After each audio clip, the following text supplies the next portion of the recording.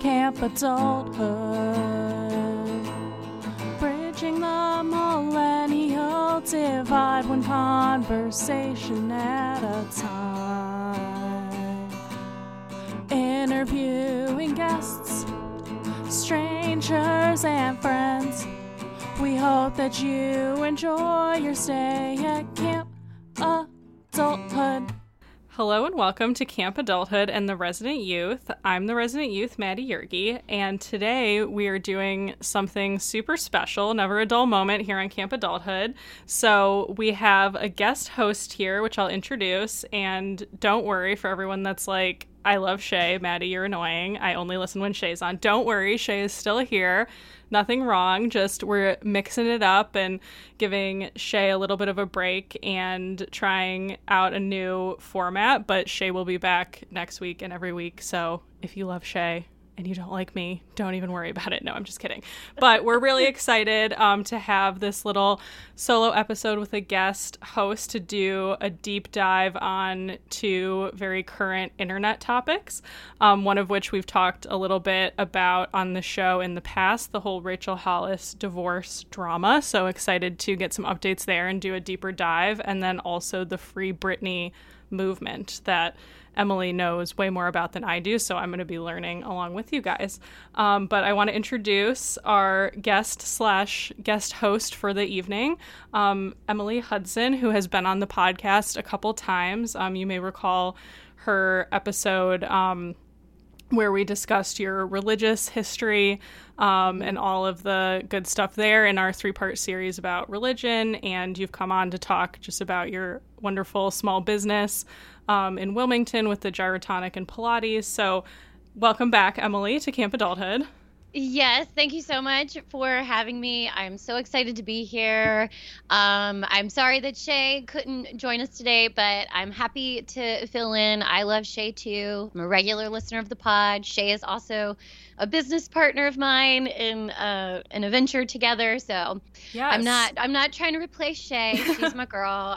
She's my girl. And I'm really, really, really excited to come on and talk about these things today because like the last time I was here, I feel like I cried the entire hour. And so like I need to show a different side of my personality. So.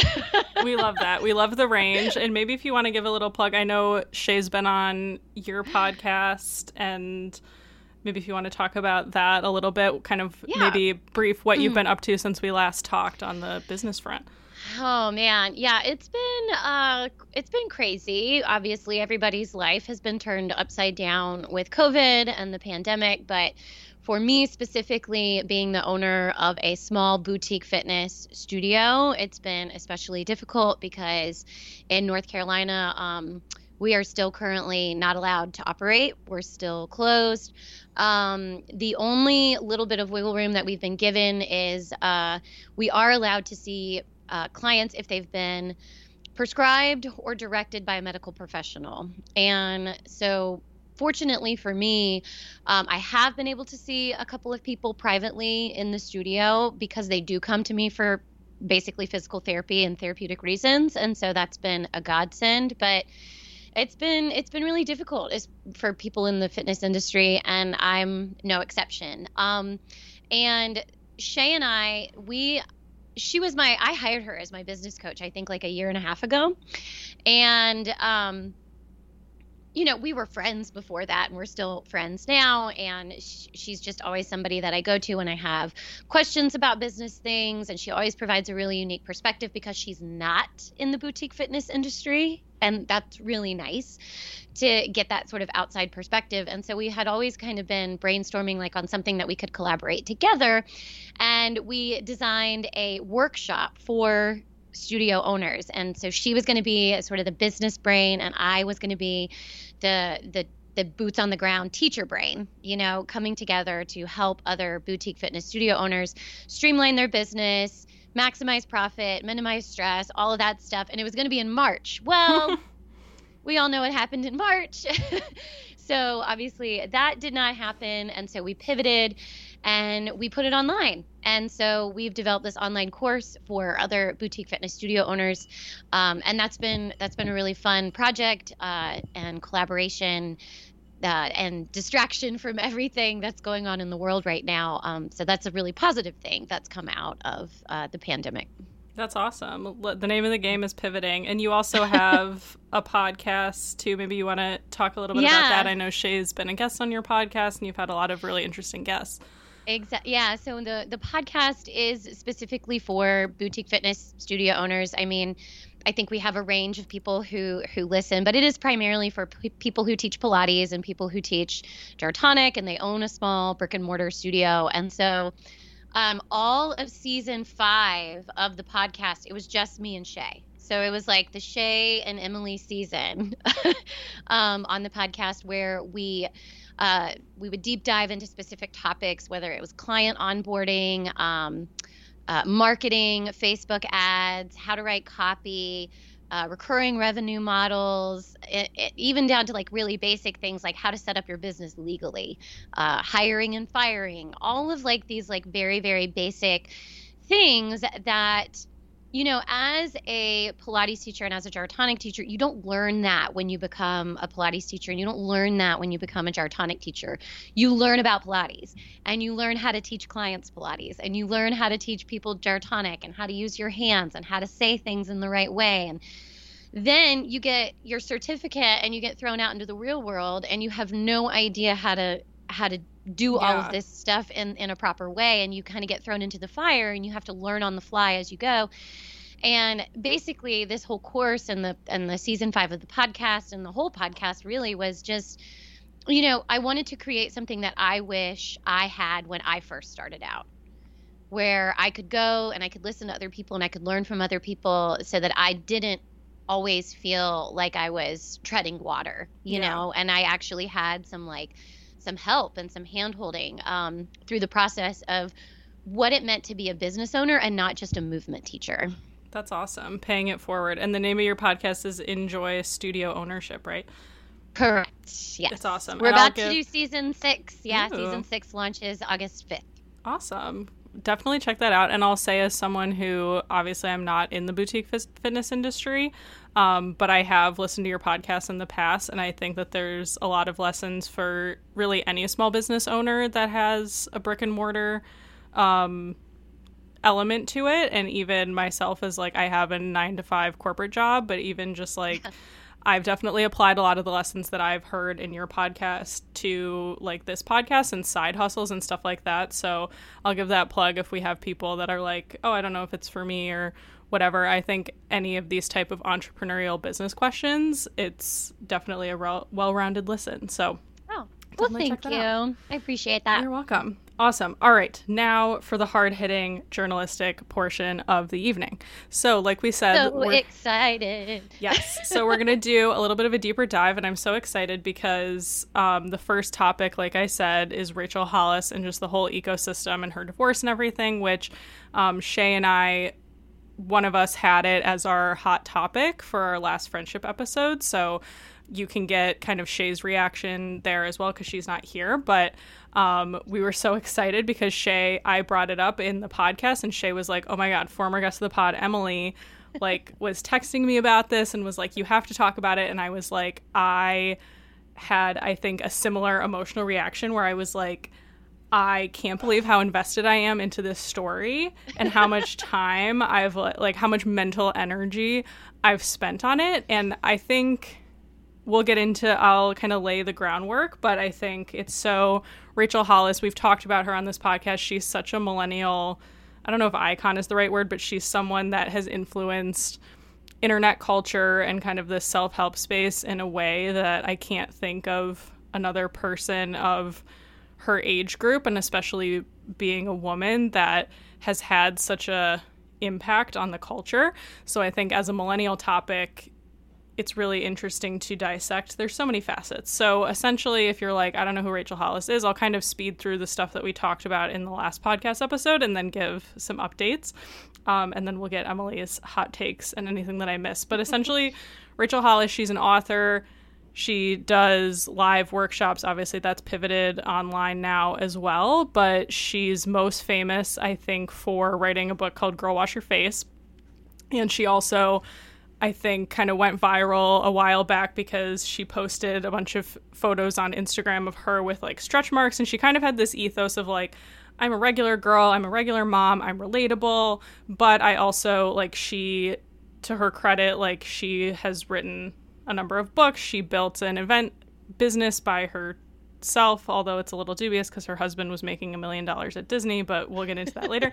So I think that, you know, Girl Wash Your Face came out, and I initially read it going into it being like, I'm not going to like this. I have nothing in common with this woman.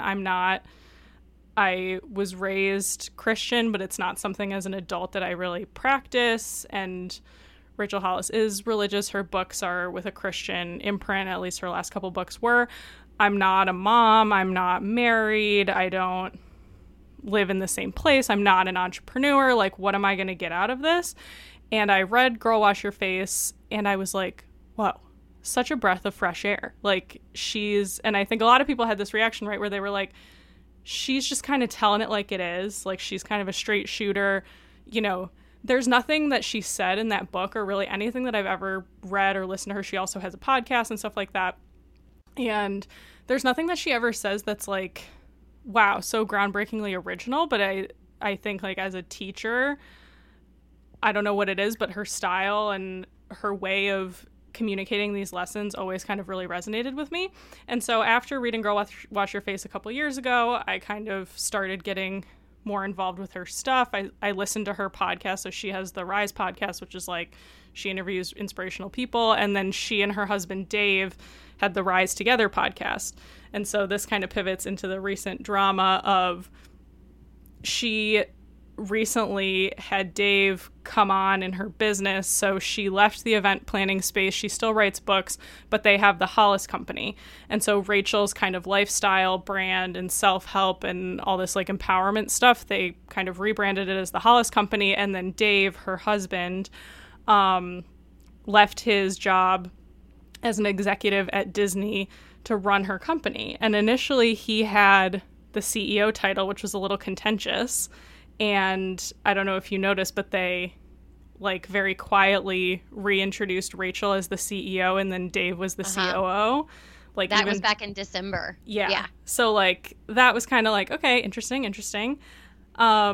And so Dave came on to kind of be like the business end. But for those that aren't familiar with their relationship, a lot of Rachel talks about this in Girl Wash Your Face, and then Dave Hollis actually wrote his own book called Get Out of Your Own Way, I think it's called. And I read it recently, and it's kind of a savage book. Like, he goes into the fact that like he tried to convince Rachel not to publish a lot of the best parts, in my opinion, of Girl Wash Your Face, like a lot of the stuff about their sex life and their marriage, and the fact that like when they were dating, he kind of treated Rachel like a booty call and not like a respected human kind of thing. And he also there's an anecdote in that book where she kind of is telling him a dream of hers, and he's like, oh, you have a 3% chance of making that happen. And she ended up doing the thing, and then she bought a charm bracelet that has a 3% charm on it because to kind of symbolize to herself.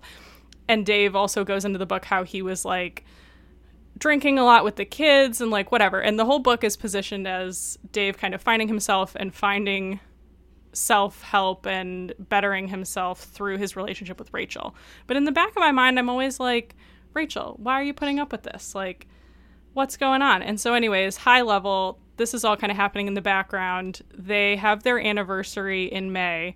Dave posts like a nice post, which he's since taken down, but then reposted it with like more details recently. And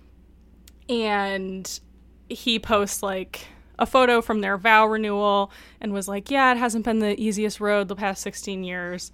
I'm paraphrasing, but like something like that. Rachel doesn't post anything. She posts a photo of her with Glennon Doyle's new book, Untamed. For those that haven't read that book, a lot of parallels here, because Glennon Doyle also is kind of like in the same self-help space, and she felt pressured to not leave her husband because a lot of her work was with her husband and about her husband.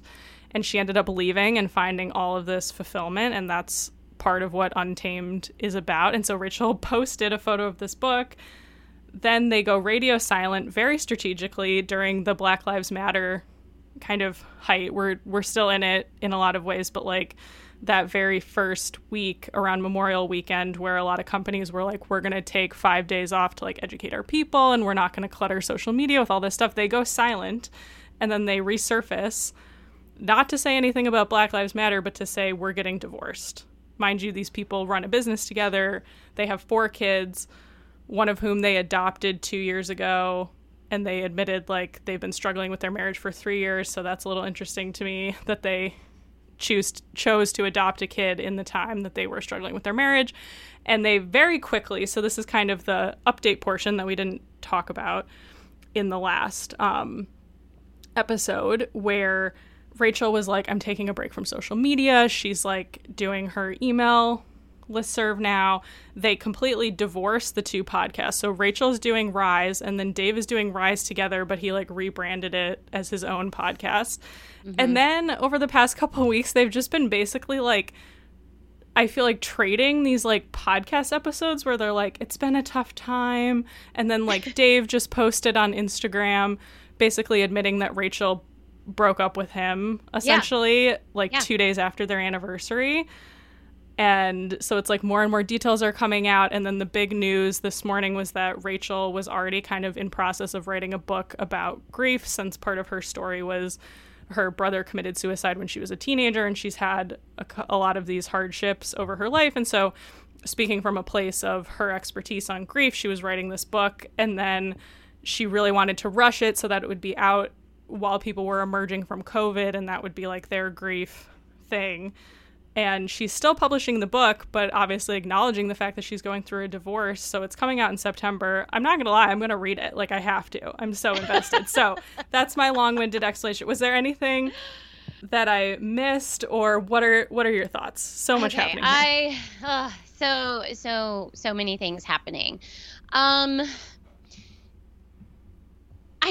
don't know. Like, I definitely want to read the book when it comes out in September, but I don't want to give her any more of my freaking money. Yeah. So I've got to find a way to get a hold of it, like borrow it from somebody or get it from the library, because honestly, maybe you can say like how you kind of came to know Rachel Hollis. Like, are you a fan, or kind of what was your relationship with her? I was a super fan. Like, I drank the Kool-Aid hardcore. Like, I was in it. And I feel like I feel very bamboozled by this whole thing. And I feel very deceived. And I feel very, very hurt because I was all in. Like, I read the first book. I read the second book. I bought the journals. I have the journal too.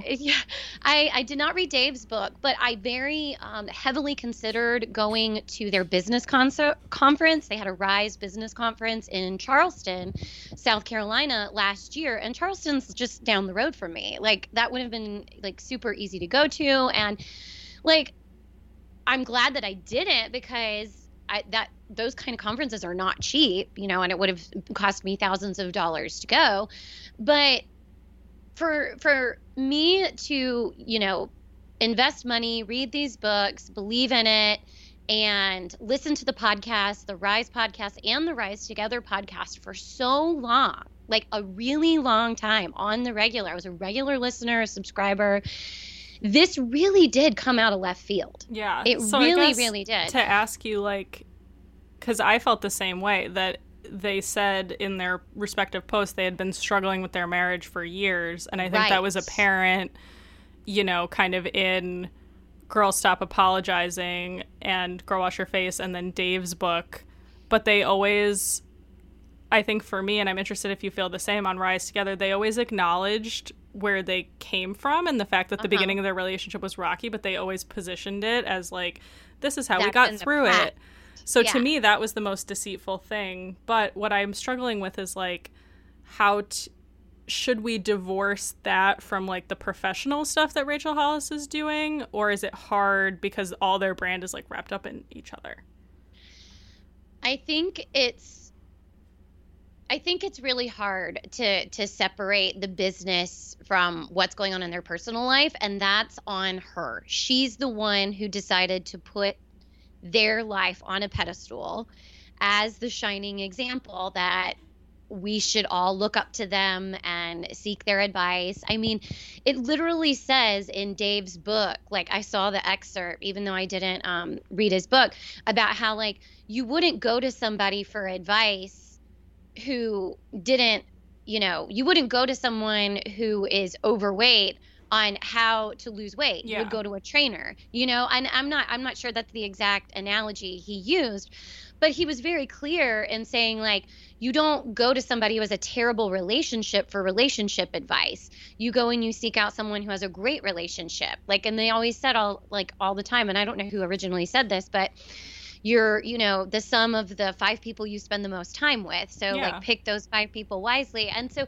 they kept they very much, promoted themselves and put themselves out there as the experts on these things. I mean, right, like a couple of weeks before they announced their divorce on the Rise Together podcast, they aired an episode about how they were thriving in quarantine. Yeah. And how they loved each other so much more than before they were in quarantine. They were having wonderful sex and like all of this and they stuff. were also in the middle then, of like 2 weeks they were also in the middle of a challenge. I forgot to mention this too, but they do this thing where they usually do it for the last 3 months of the year, but it's like the 90-day challenge, and they did one during the quarantine.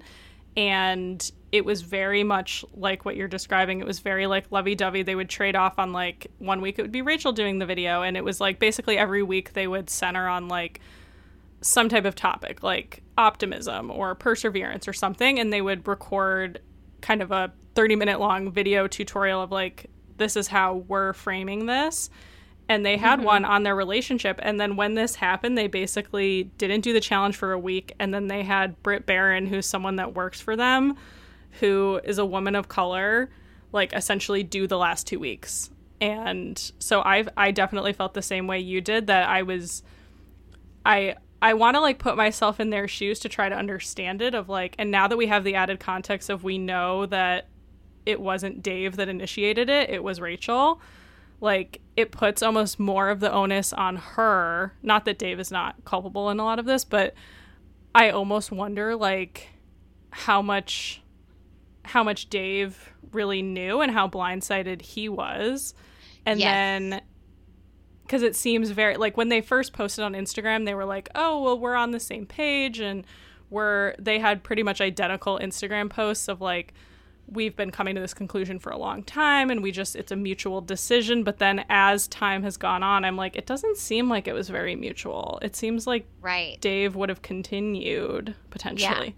Yeah. I have a theory about this. I love it. Lay it on me. It's just a theory, but okay. So I think that when they were living in LA and Dave was still working for the Disney Corporation, like that, that was when their relationship was bad, and that's when Rachel, basically gave Dave the ultimatum, like, if you don't grow, because I'm growing, we're going to grow apart and we're going to get a divorce. Right. Which Dave does go into that in his book of like, there was a trip that they went on in Hawaii where he was like heavily drinking, and Rachel was like in the middle. This was in 2018, so like 2.5 years ago. So like the timeline kind of checks out, and right. That's the first chapter of his book of like how he got on this personal growth journey, was Rachel basically being like, I'm going to leave you. So I think that part checks out. Yeah. So he is like, I want to save my marriage. I love my family. I love my wife. I'm going to, get on this self-help,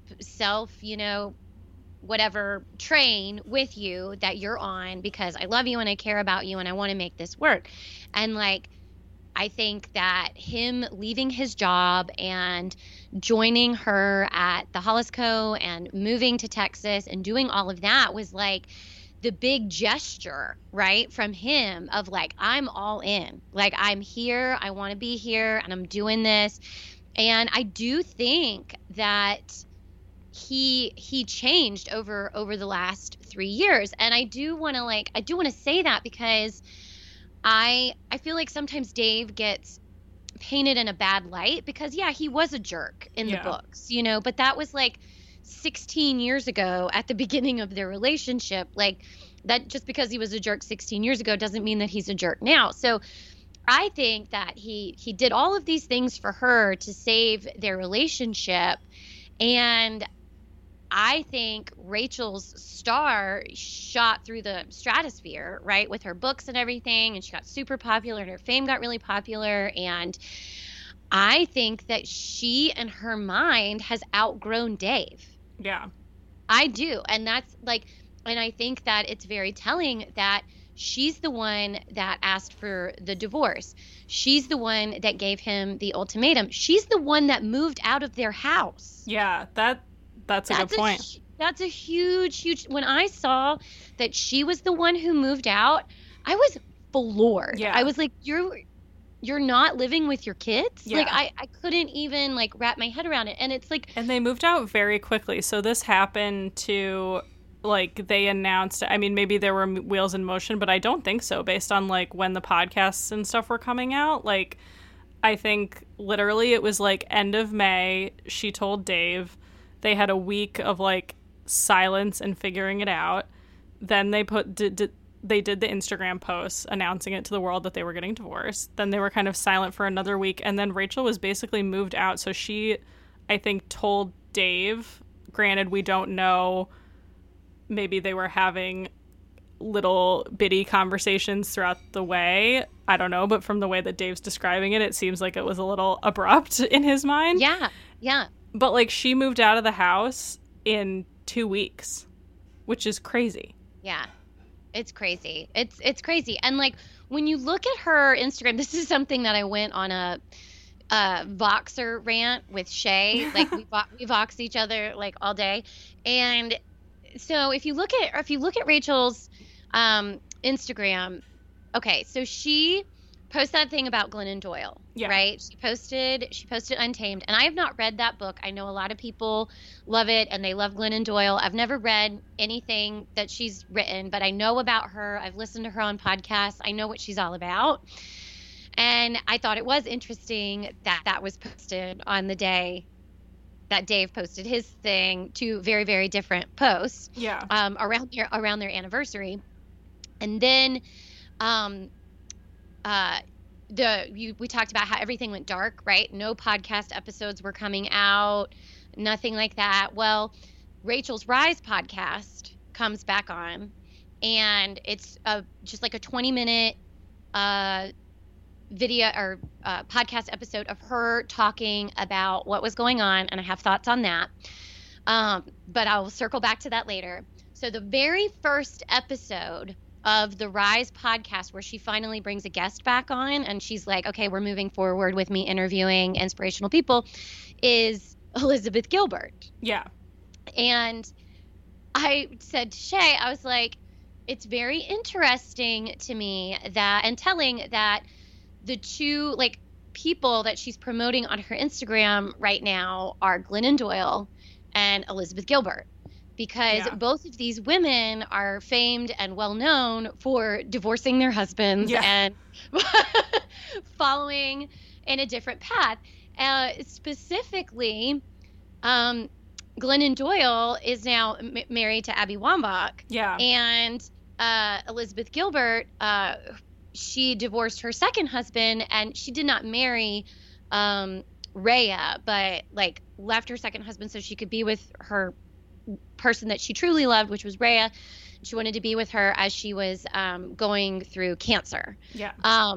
So I was telling Shay, I was like, do we have a girlfriend waiting in the wings that's going to be it's like totally I hadn't put those two together, but I think that's a brilliant conjecture. Right? I mean, maybe that's really far-fetched, but I was like, okay. No, it's certainly a pattern. Especially since she's the one that moved out of the house. And right. and like, okay, so I want to circle back to Rachel's first podcast episode where she talks about what happened, and then I want to talk about Dave's podcast episode where he kind of talks about what happened, because Perfect. there's one. I've listened to both, so yeah, there's to me the biggest difference between the two of them was, I feel like Dave was the only one acknowledged that it definitely felt like the rug was pulled out from underneath us. I think he actually literally said those words. Yes, that's exactly what he said. He's like, I can appreciate that you guys feel like the rug has been pulled out from underneath you. And I was like, thank you. Yeah. Thank you. Yes, we do. Can we please just acknowledge that that's exactly what it feels like? And Rachel didn't do that. Like, all she did was talk about herself and what she needed, and the fact that she didn't see this coming and that she feels like an idiot. And I'm like, no. This all feels very, very calculated. On her part, yeah. Not her part. Dave's, yeah. Not on Dave's. And that's why I want to make that really clear. Like, I'm on Team Dave. I am too, for sure. Shay and I talked about this in the last podcast episode where we talked about kind of the first, right after they announced the divorce and kind of our feelings about it. And I've always really resonated with Dave, or he's always resonated with me, because I have kind of a corporate 9-to-5 job. I'm not an entrepreneur. Like, I don't really have a touchy-feely personality such that self-help comes naturally to me. So I've always really appreciated him being open about the fact that he's talked a lot about in his coaching and various stuff that I've talked about. He has very practical career advice for people that do have 9-to-5 corporate jobs, and talking about how people can grow and change throughout life, versus Rachel, who I think is a very unique person. She's an Enneagram 3. Which is what most Hollywood stars and the trope is that 3s are actors and stuff, and they're all about image and things like that. And so while I've enjoyed Rachel's content over the years, I really, in the Rise Together podcast, always kind of gravitated more towards Dave, but still recognizing kind of what you were saying at the beginning of their relationship. The undercurrent throughout all of their work is that Rachel is always one step ahead and Dave's trying to catch up. Even at the beginning, when he was being a jackass, when they were dating, and he would call her late at night and she was like, I was a booty call, whatever. It's she was always one step more evolved, whatever term you want to call that, as him, and he was always one step behind. So I think that's really interesting. But I think there's no way that you can say, on one hand, we've been thinking about doing this for 3 years. A lot of the time you were moving your family, you were adopting a kid, you had your husband quit his job and move away. Dave had never lived outside of California before this. And then all of a sudden in the coronavirus pandemic, I almost feel like she felt trapped, maybe. I'm wondering what the timing was, because if it was, okay, she was just waiting for the perfect time, why would you do it during the COVID pandemic, unless there was something about being trapped at home with only Dave and her kids that she was like, I gotta get the fuck out of here. Yeah, I don't know. And it definitely, it had to have been bad, because I don't know how you could. It had to have been bad because you worked so hard to build something as big as they built, and then you go and you blow it up. Yeah. You literally you go and you blow it up. It had to have been so bad that it was worth blowing up your business. Yeah. For you to get out. Well, I think that's what's going to be interesting, because I think you've touched upon this. I'm kind of two minds about it, because obviously we're spending all this time on this podcast. We've still been consuming their content just because I'm I need the juicy morsels of what happened. And I feel the same way as you. I'm I'm going to read the book. I don't want to give them more money, but I'm also it sucks, because both of them have helped me. I have enjoyed their content over the years, and I'm I'm losing this teacher that's given me these lessons, and that sucks in a way.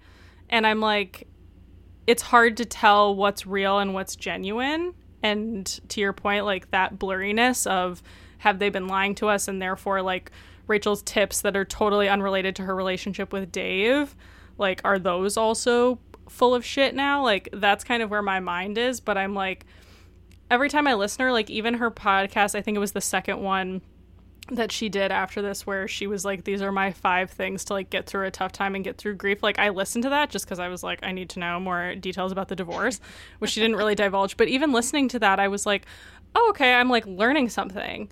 And I'm like, no, I don't want to keep consuming her content. So it's this constant push and pull of like, I'm still attracted to them and want to be like part of this community. But then I am constantly stopping myself being like, no, like when you break it down, it was fake. And I think like the rise together, and I think like pivoting slightly to the book, the fact that she wrote an entire book in quarantine, I'm like, yeah, that's crazy in and of itself. Just like acknowledging that, if that is true, if that's the case, like that's insane. But B, like the whole time, like she posted, and on the podcast she was like, I'm going to take a break from social media, which was like, okay, she took a break for like 5 days, whatever. But then she was like, I'm going to be doing updates on my email. And so I'm on her email listserv, and like, it's very kind of, you know, like mellow content, I would say. Mm-hmm. But she's still like promoting the book and promoting her podcast and stuff.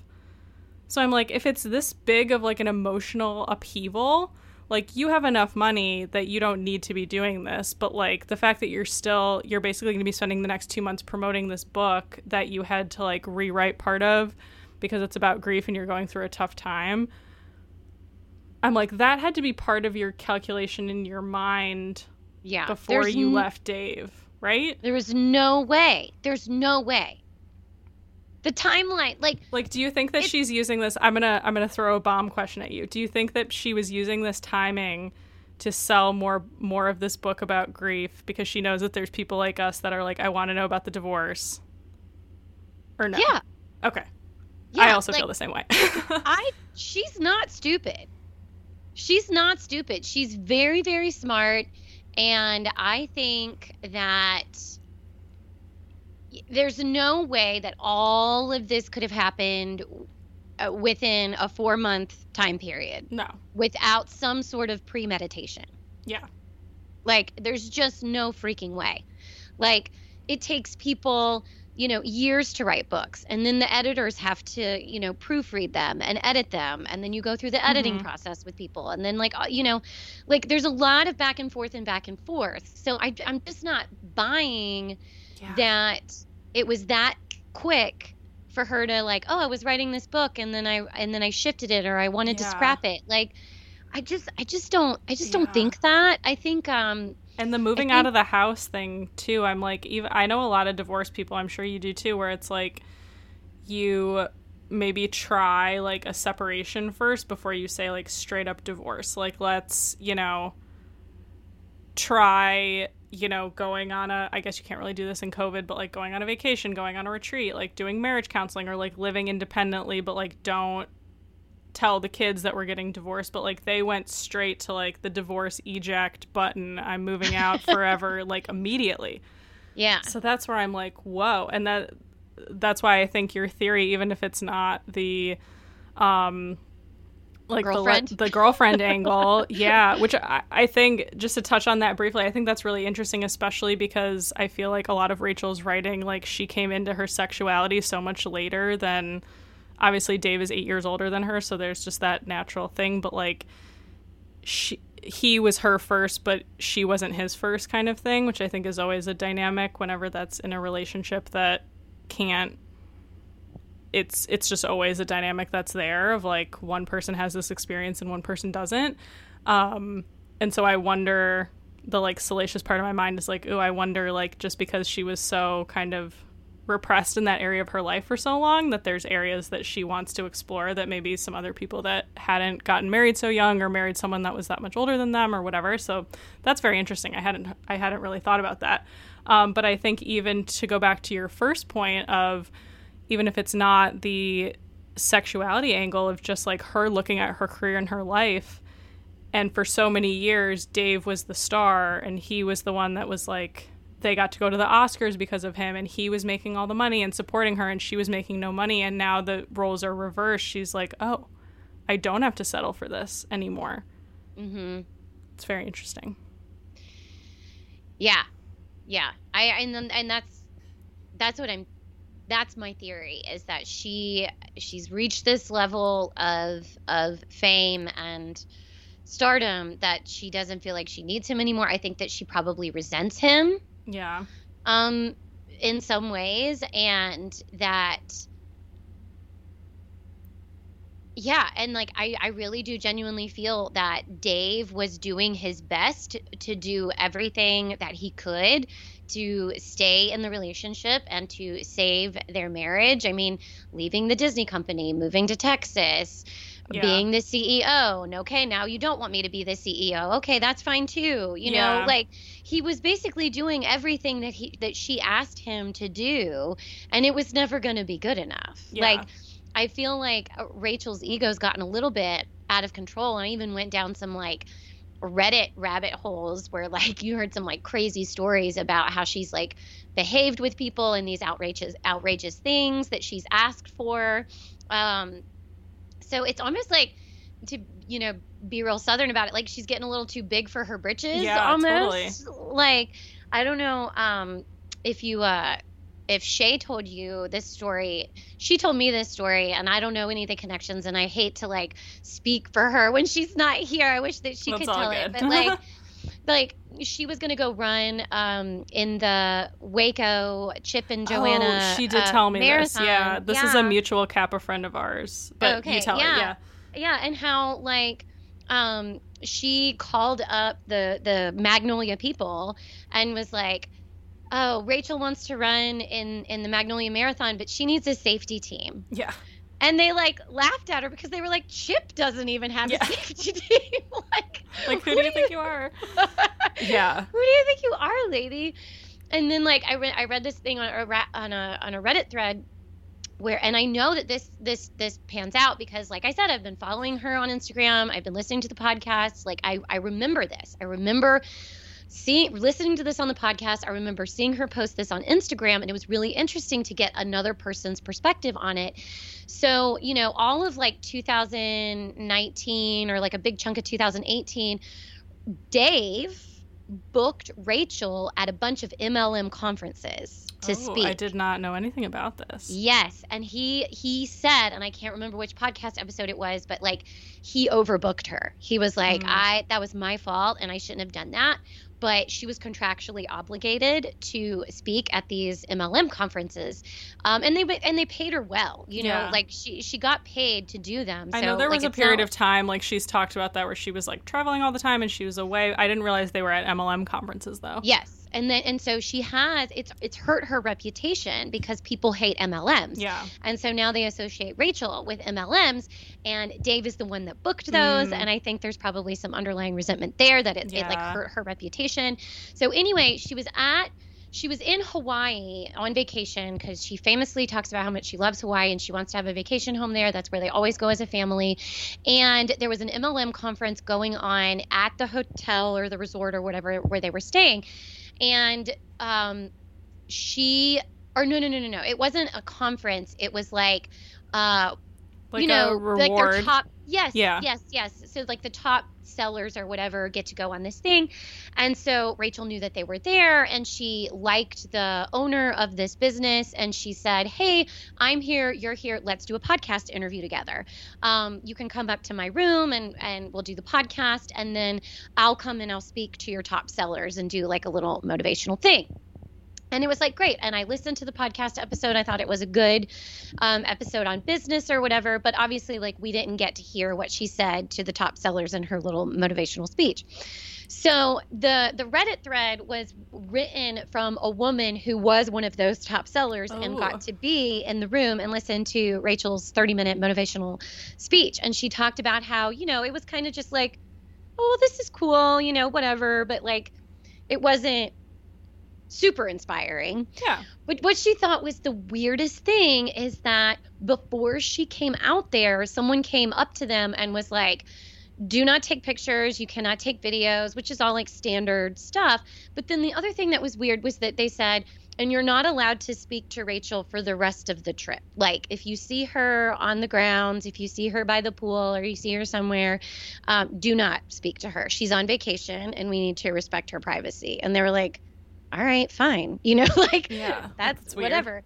So anyway, she does this speech and the next day they're downstairs and getting breakfast, like having breakfast at the restaurant, and there was like a coffee bar or whatever. So they're like waiting in line to get coffee and Rachel's there. And she said her friend that was with her just very politely, like a normal human, says, "Good morning," like you would say to anybody at the coffee bar. Not like asking for a photo, not like being crazy. No, just acknowledging. Good morning. Yeah. Good morning. Like we all say good morning. And Rachel turned around and looked at her and said, "You're not supposed to talk to me." What? That's crazy. And walked away. Dude, the ego. I can't. I can't with that. And so now, you know, you're hearing all these stories. And then I read another Reddit thread from a woman who used to work at the Hollis Co. And she talked about how all Rachel wanted to do was make that bikini picture happen. Like she was obsessed with making her bikini photo go viral. Like it wasn't. And this is, you're referencing like the original bikini photo where. The original bikini photo. I like alluded to it in the overview, but basically around the same time that Girl Wash Your Face came out, it might have been a little before or a little after, but around that time, she went viral because she posted a photo of her in a bikini. And obviously Rachel has 4 kids. One of them was adopted, but she's birthed 3 kids. So she has stretch marks. Like she's still very, for those that have never seen a picture of her, you can Google it, but she's very conventionally beautiful. And, you know, we don't have to get into like that photo or whatever, but it's not like I say, she's not like an overweight person. Let's just say that. It's like she's a very normal mom-sized person, but obviously there's a lot of bravery even in that, like showing your stretch marks. But anyways, I didn't realize that it was so calculated.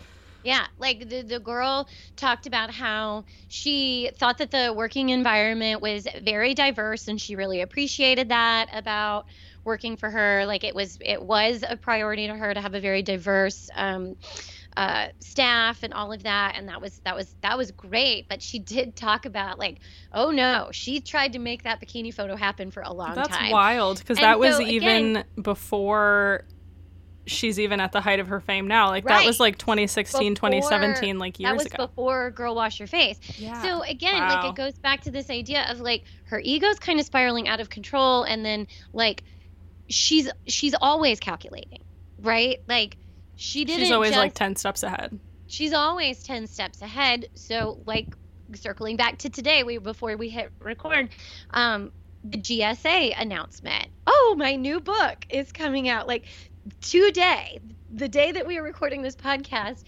She revealed the cover of her book, and it's on not GSA, GMA.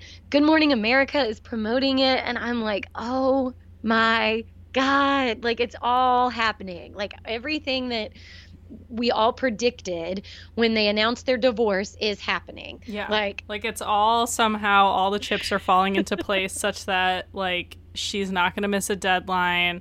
And like I do, and you can tell too, it was like an Instagram video or something, but she's very, obviously her business is in the live event space. And she talks a lot about this, that like they've had to pivot and stuff. And I think that's part of the impetus for this book is she was like, well, if I can't, like, let's face it, there's not going to be like an arena Rachel Hollis thing, definitely in 2020, probably not for the first half of 2021. Maybe this time next year she'll be able to do something. But like the rate that the world is at, like that's just my feeling. It's not going to happen. No. So she's like, okay, we can't do like 80% of the work that my company does. I have to get this book, and there needs to be enough hype and controversy around it such that people are interested. Yes, I fully believe that. I really crazy. Do. And it's wild. And it sucks. Yeah, it's wild, and it sucks because going back to what you were saying before, like, you know, she was a teacher, and she's somebody that like I got some great advice from and good tools, and do I just abandon that? Like she's the one that got me into a gratitude practice. Yeah, like, same. Writing down 5 things that you're grateful for every single day. Like I start my day like that every single day. And it's just like and I'm still going to do that. but it's a bummer that it's all of this stuff is coming to light, about Yeah. and you're like, I but I'm know. not gonna give up my gratitude practice. It's kind of like, No, yeah. not to go off on another tangent, but like how it's all coming to light that like working for Ellen DeGeneres is not Yeah. great. Like she's kind of like not a great boss, and everybody loved her. But not to go on a different. No, I think it's an a different important train, point. It's but- like they're the people that we kind of hold on this pedestal and we say like they're perfect and we want to emulate their life. Like they're never perfect. That's not an Right. excuse for this, like, I think quasi manipulative behavior that's happening, but it's like there's never going to be someone that's like 100% exactly the way that we would act in these situations. And like I'm not going to pretend like I think, there's aspects of being famous and being in the public eye that like I'll never truly understand. And so like I do have some of that empathy. I think like you don't lose your you don't leave your humanity at the door when you become a famous person. So I think like that example of Rachel at the coffee bar, it's like, you can still be a decent person, but like I think there reaches a level where like you have to have this like boundary, otherwise you lose parts of yourself. So that's a interesting different topic, but I think like it's hard. And in this, like bringing it kind of bigger picture, like in this culture where it's like we're uncovering all of this bad behavior. It started with the Me Too movement. Like Ellen DeGeneres is a part of it now, like this workplace culture. What do you do with all of those memories and those practices? And to me, like the Rachel Hollis stuff, like I'm going to kind of ride the wave. Like, I'm not going to lie. Yeah. I'm probably going to still like listen to their podcast just because I'm like gossipy and I want to know what happens, even though they're going to get the revenue from the ads, whatever. Like, I'm going to try to read the book without paying for it. And I'm going to see and assess. And it's hard because even throughout the past couple of weeks when they've come off of silence and now they have their separate work streams and everything, like there's still things that I find myself getting back into that mode of like, oh, this is a teacher who's teaching me. And so I'm hoping that I can go into it with kind of a more critical eye as we go into it. But I'm curious from your perspective as a mom, like Rachel had, that's a perspective that I don't have on this whole situation of like, her kids are still pretty young. Like they're kind of ranging in ages. I think her oldest one is in middle school, but her youngest one is 2 years old. Like has that aspect of watching her as a mom like played into any of your opinions at all? Or Yeah, I mean, I don't know. Like, I wish that I had more information as to what was really going on between her and Dave, because I mean, I feel thankfully like I both could of these make people like tend to overshare, so I'm hoping as time goes on we'll get more details. We will as time goes on. And so like maybe I could empathize more, but without having the details of what actually happened, it is very hard for me as a mom to understand why she would move out. Yeah. I think Like, one of the I interesting pieces I would too. never. No. My kids are coming with me. Yeah. Well, that and totally 100%. And I think the other piece to that first podcast episode that you were alluding to, where it was like Rachel posted it on one stream and Dave posted his on one stream, and they were both like 20 minutes, just kind of initial thoughts. And Rachel was talking about how it was hard to tell their kids because all the resources around divorce are like, oh, well, you can bring up the fact that like, you know, kids, like you've seen mom and dad fighting all the time, and like, won't it be better when they're not fighting anymore and like they can have their own space and like you can, and all that stuff. And Rachel was like, that wasn't helpful because Dave and I never fought in front of the kids. So that's where I'm like, it almost goes back into the like calculating mindset, or the fact that it never came to that heated point. It was just always like Dave thought he was moving forward and doing the right thing, and Rachel was always like, it was never enough. Yeah. But yeah, as a mom, I don't even have kids, and I'm like, I would never let my kids out of my sight ever. Yeah, so like that's why it's very hard for me to empathize. Like, and I wish that I had more information because, you know, obviously I'm in a happy marriage and I love my husband and we're were great, you know. So like I can't even like imagine. It's hard to even get in that headspace to even think about it. To even get in that headspace of like it would be so bad that I would remove myself and leave my boys. It's true. With Jay. Like I can't even go there in my brain, and that was shocking to me. Honestly, that was probably the most shocking thing to me, that she was the one that moved out. Very interesting. And I think Dave probably feels just as bamboozled as the rest of us. Yeah. Well, it'll be very interesting to see how this unfolds. Any other final thoughts on Rachel Hollis before we do a very quick deep dive into Free Britney? Yeah, no. I think we're good. Okay. This is very all-encompassing. I know. Well, there's so many. This is why it's such a fascinating story, because it's like this specific type of online media brand is so millennial and it's so new. Yeah. And these people like Rachel Hollis that are like, I don't quite put her in the like famous for being famous category, but it's almost kind of like that, where it's like she does have a legitimate business and she provides a service to people, but also there's all this intrigue about her personal life as if you would have with a celebrity. And so I think, you know, she's, I think 36, so like right in the like kind of older millennial category. So I think it'll be interesting to see. I know there's been other influencers, although I think Rachel and Dave are a little bit outside of the influencer bubble, but there's kind of an overlap there. Like a lot of these influencers that put out a certain image on social media or in their content, and then you slowly realize like, oh, this is much more complicated. So right. I'm very interested in how it's going to turn out. I know. Stay tuned. Yes. So our next topic, Free Britney. What's going on? Okay. Give it to me. So I first want to say, like, I'm not like a super fan of Britney's. I obviously, I love her. I listened to all of her music growing up, and so I care about her. I care about her. She is an icon. She's important. She's an important person to me, but I'm not like a stan, you know? Yeah. And she really wasn't on my radar. I mean, she kind of fell off of my radar until the last couple of weeks, when I was going through, you know, you get on Instagram stories and you just spend like an hour there. Yeah. And 100%. people were reposting in their stories these dances that Britney was posting on her Instagram. And I was like, oh, wow, okay. I haven't seen Britney in a while. I haven't like thought about Britney in a while. And I go to her Instagram and it's a bit odd. Like it's off.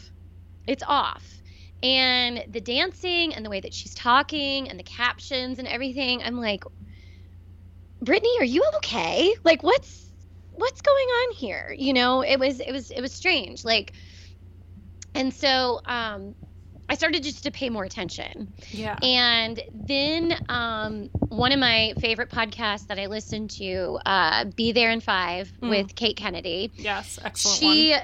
Yeah, she's great. And when she does a deep dive, she does a deep dive. Like the detail that she goes into, the research that she does, like I know it consumes her life to be able to provide these deep dives with the amount of content that she provides.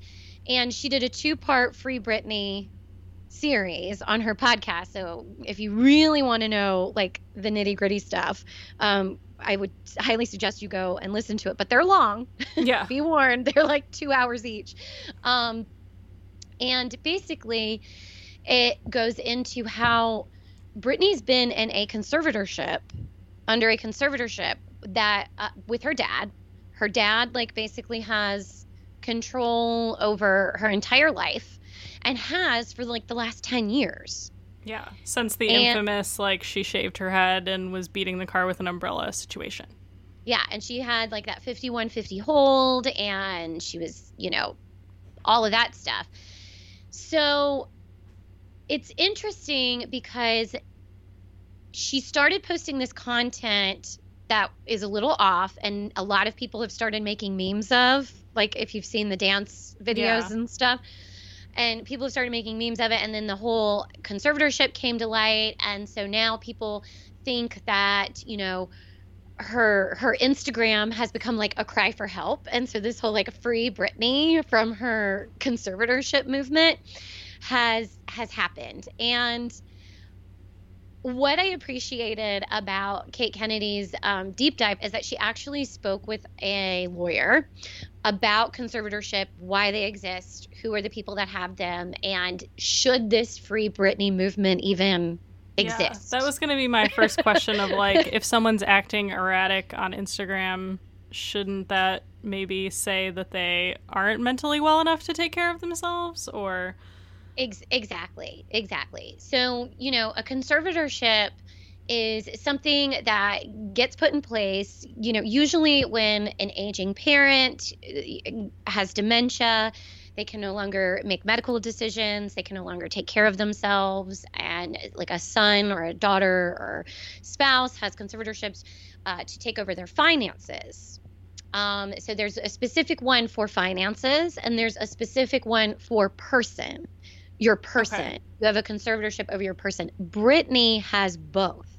So her dad has control over her finances and her person. So, like, if she wants to travel or, like, do something, like, I know she just got engaged or married or something, like, relatively recently. Like, all that stuff, like, her dad would have control over, essentially.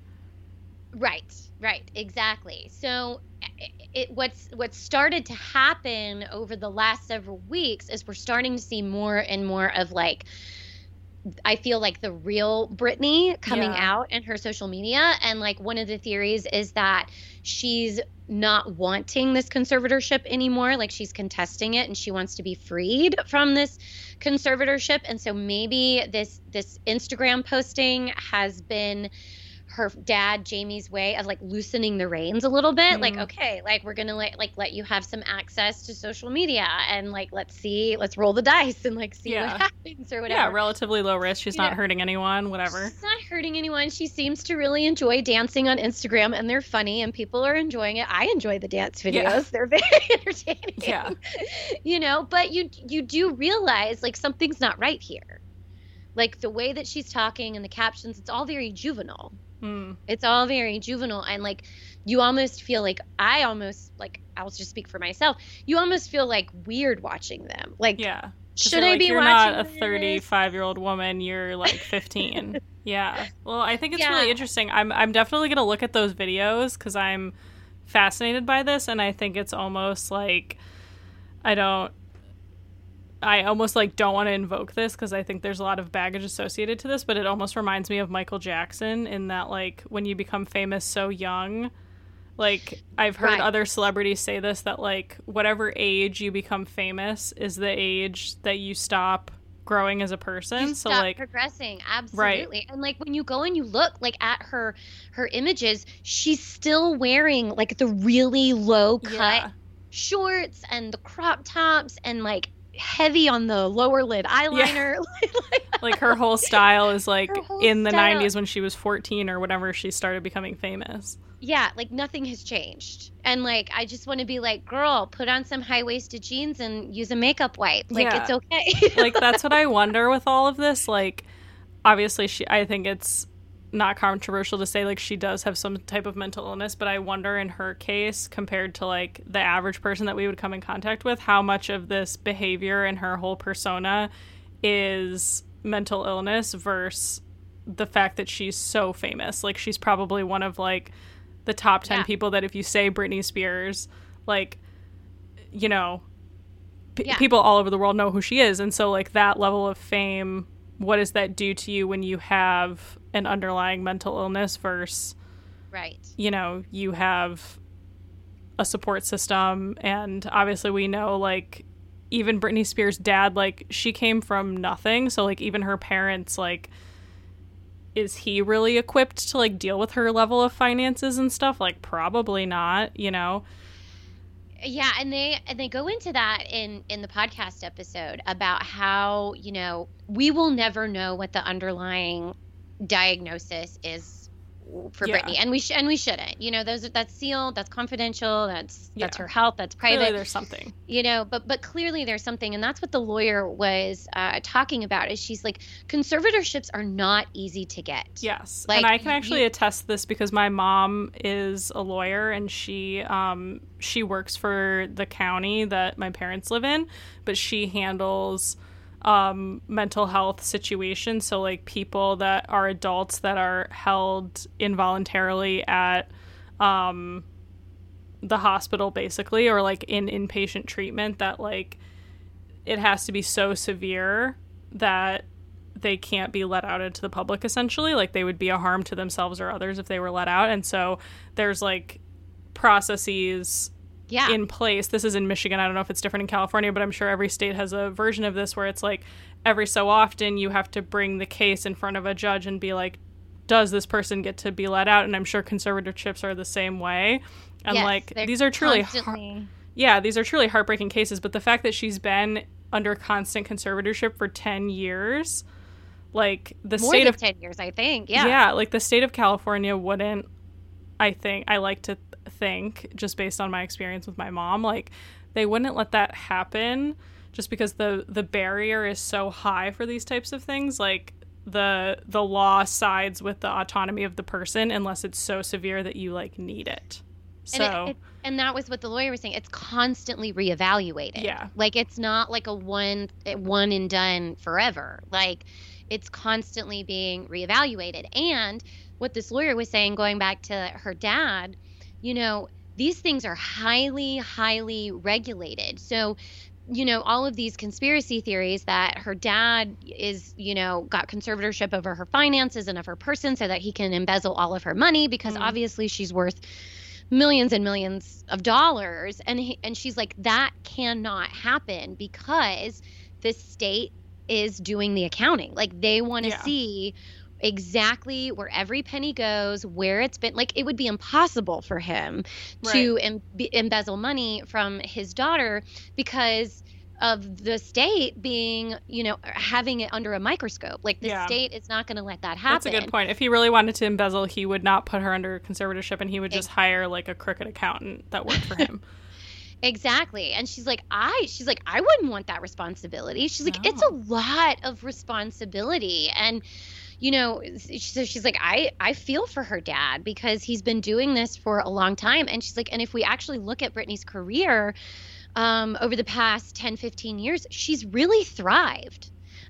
She had a Las Vegas residency where she did very, very well while she was under this conservatorship.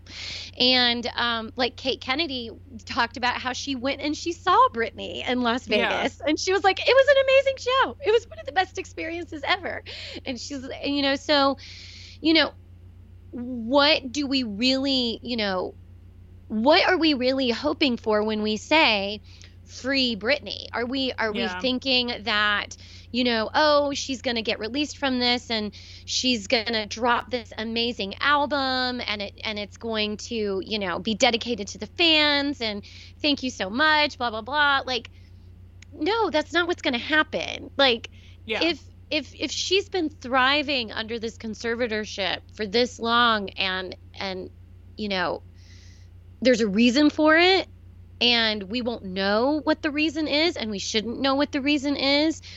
But, you know, there's two sides to every coin, and it's crazy to think that, like, we as a society can, like, make a difference in Britney's life by doing hashtag free Britney and she's going to be, like, released from this conservatorship. Like, that's not how it's Well, I think that this is a big, and like... she obviously needs it. This is a big, like, endemic thing, I think, that a lot of millennials and Gen Z fall into is this, like, sloganization of things. Like, even what we're seeing with, like, you know, the political unrest and stuff, it's like any, like, of these three-letter things, like Black Lives Matter, defund the police, free Britney, like, these mean different things to, like, you ask someone what it means and you could get different answers depending on how many different people you ask. And so I think this, like, social media hashtagging and, like, sloganization of, like, very complex issues, especially when you're talking about, like, my mom always talks about this, like, when you're talking about a case that's like years old, it's not like a murder trial where there was a trial that lasted a few weeks and then it kind of, you know, there was a verdict and then it ended, right? Like those are very easy for people to digest. But when you're talking about these cases like child abuse and neglect cases, or like anything involving CPS where it's like there's multiple years worth of like a caseworker talking to people, or like in the case of Brittany, a conservatorship that spans this length of time, there's so much nuance there, and there's so many levels of people involved and levels of government that like you can't just like go on Twitter and look at the Free Britney hashtag and like understand all of the nuances of like this legal stuff. So right. I definitely appreciate the recommendation of Kate Kennedy's stuff. I'm definitely going to look into that. I'm very interested. Yeah. It's like I said, it's two episodes and they're over 2 hours long, each of them. So like we certainly don't have time to get it. No, it's a nuanced issue. So I'm glad she went into all of that. Yeah. Awesome. Yeah. And I really appreciate that she brought to light and had a professional lawyer come on and talk about what the law actually looks like and why these things are in place and how it's not easy to get one and how, you know, it is to protect the person from themselves. And if, you know, Brittany is thriving under this conservatorship, like maybe it wouldn't be a good thing to hashtag Free Britney and let's just enjoy her dance videos on Instagram and continue to listen to her music and love her for who she is. Yeah, 100%. I think that's a great place to end on. Yeah. Thank you so much, Emily, for joining us. Fun. I know. I feel I'm very so cathartic. I got all my points across. I learned some stuff. I love it. Me too. I'm happy to come in and chat with you girls anytime. Thanks. Love it so much. You're definitely a great friend of the pod. So let us know where we can find you if people are interested in your podcast or your fitness or just you in general. My Instagram is at Enjoy Movement Studio, and that's Enjoy with an I. So it's INJOY Movement Studio. That's the name of my Pilates and Gyrotonic studio. And everything is on there. I mean, it's movement. It's me working with clients. It's the podcast. It's me and my family. I don't have like a bunch of separate, you know. I like that. The authenticity. What you see is what you get. Yeah, you know how everyone's like, oh, you got to have a personal one, or you got to have a business one, or you got to have one for the podcast, or you got to have one for your course, your workshop. And I'm like, that's way too many Instagrams. Yeah. No, it's working for you. It's working for me. So at Enjoy Movement Studio, it's me. Like if you DM me there, like you're going to get me. I don't have like a media team that like handles my DMs or anything like that. So, and awesome. I love DMs. So we do too. Awesome. Well, thanks again, Emily. And Thank Campers will be back in 2 weeks. Shay and I are putting together our we were a little bit slow during the COVID times, but now people I feel like are coming out of their hibernation a little bit. So we're putting together our next slate of guests. So look out for that. Thanks. Yay. Thanks for listening. Camp Adulthood is hosted by Maddie Yergi, Resident Youth, and Shay Keats, Camp Adulthood. We are produced by Jenny Mayfield, and this episode was recorded in Maddie's living room. You can find us on social media at camp_adulthood.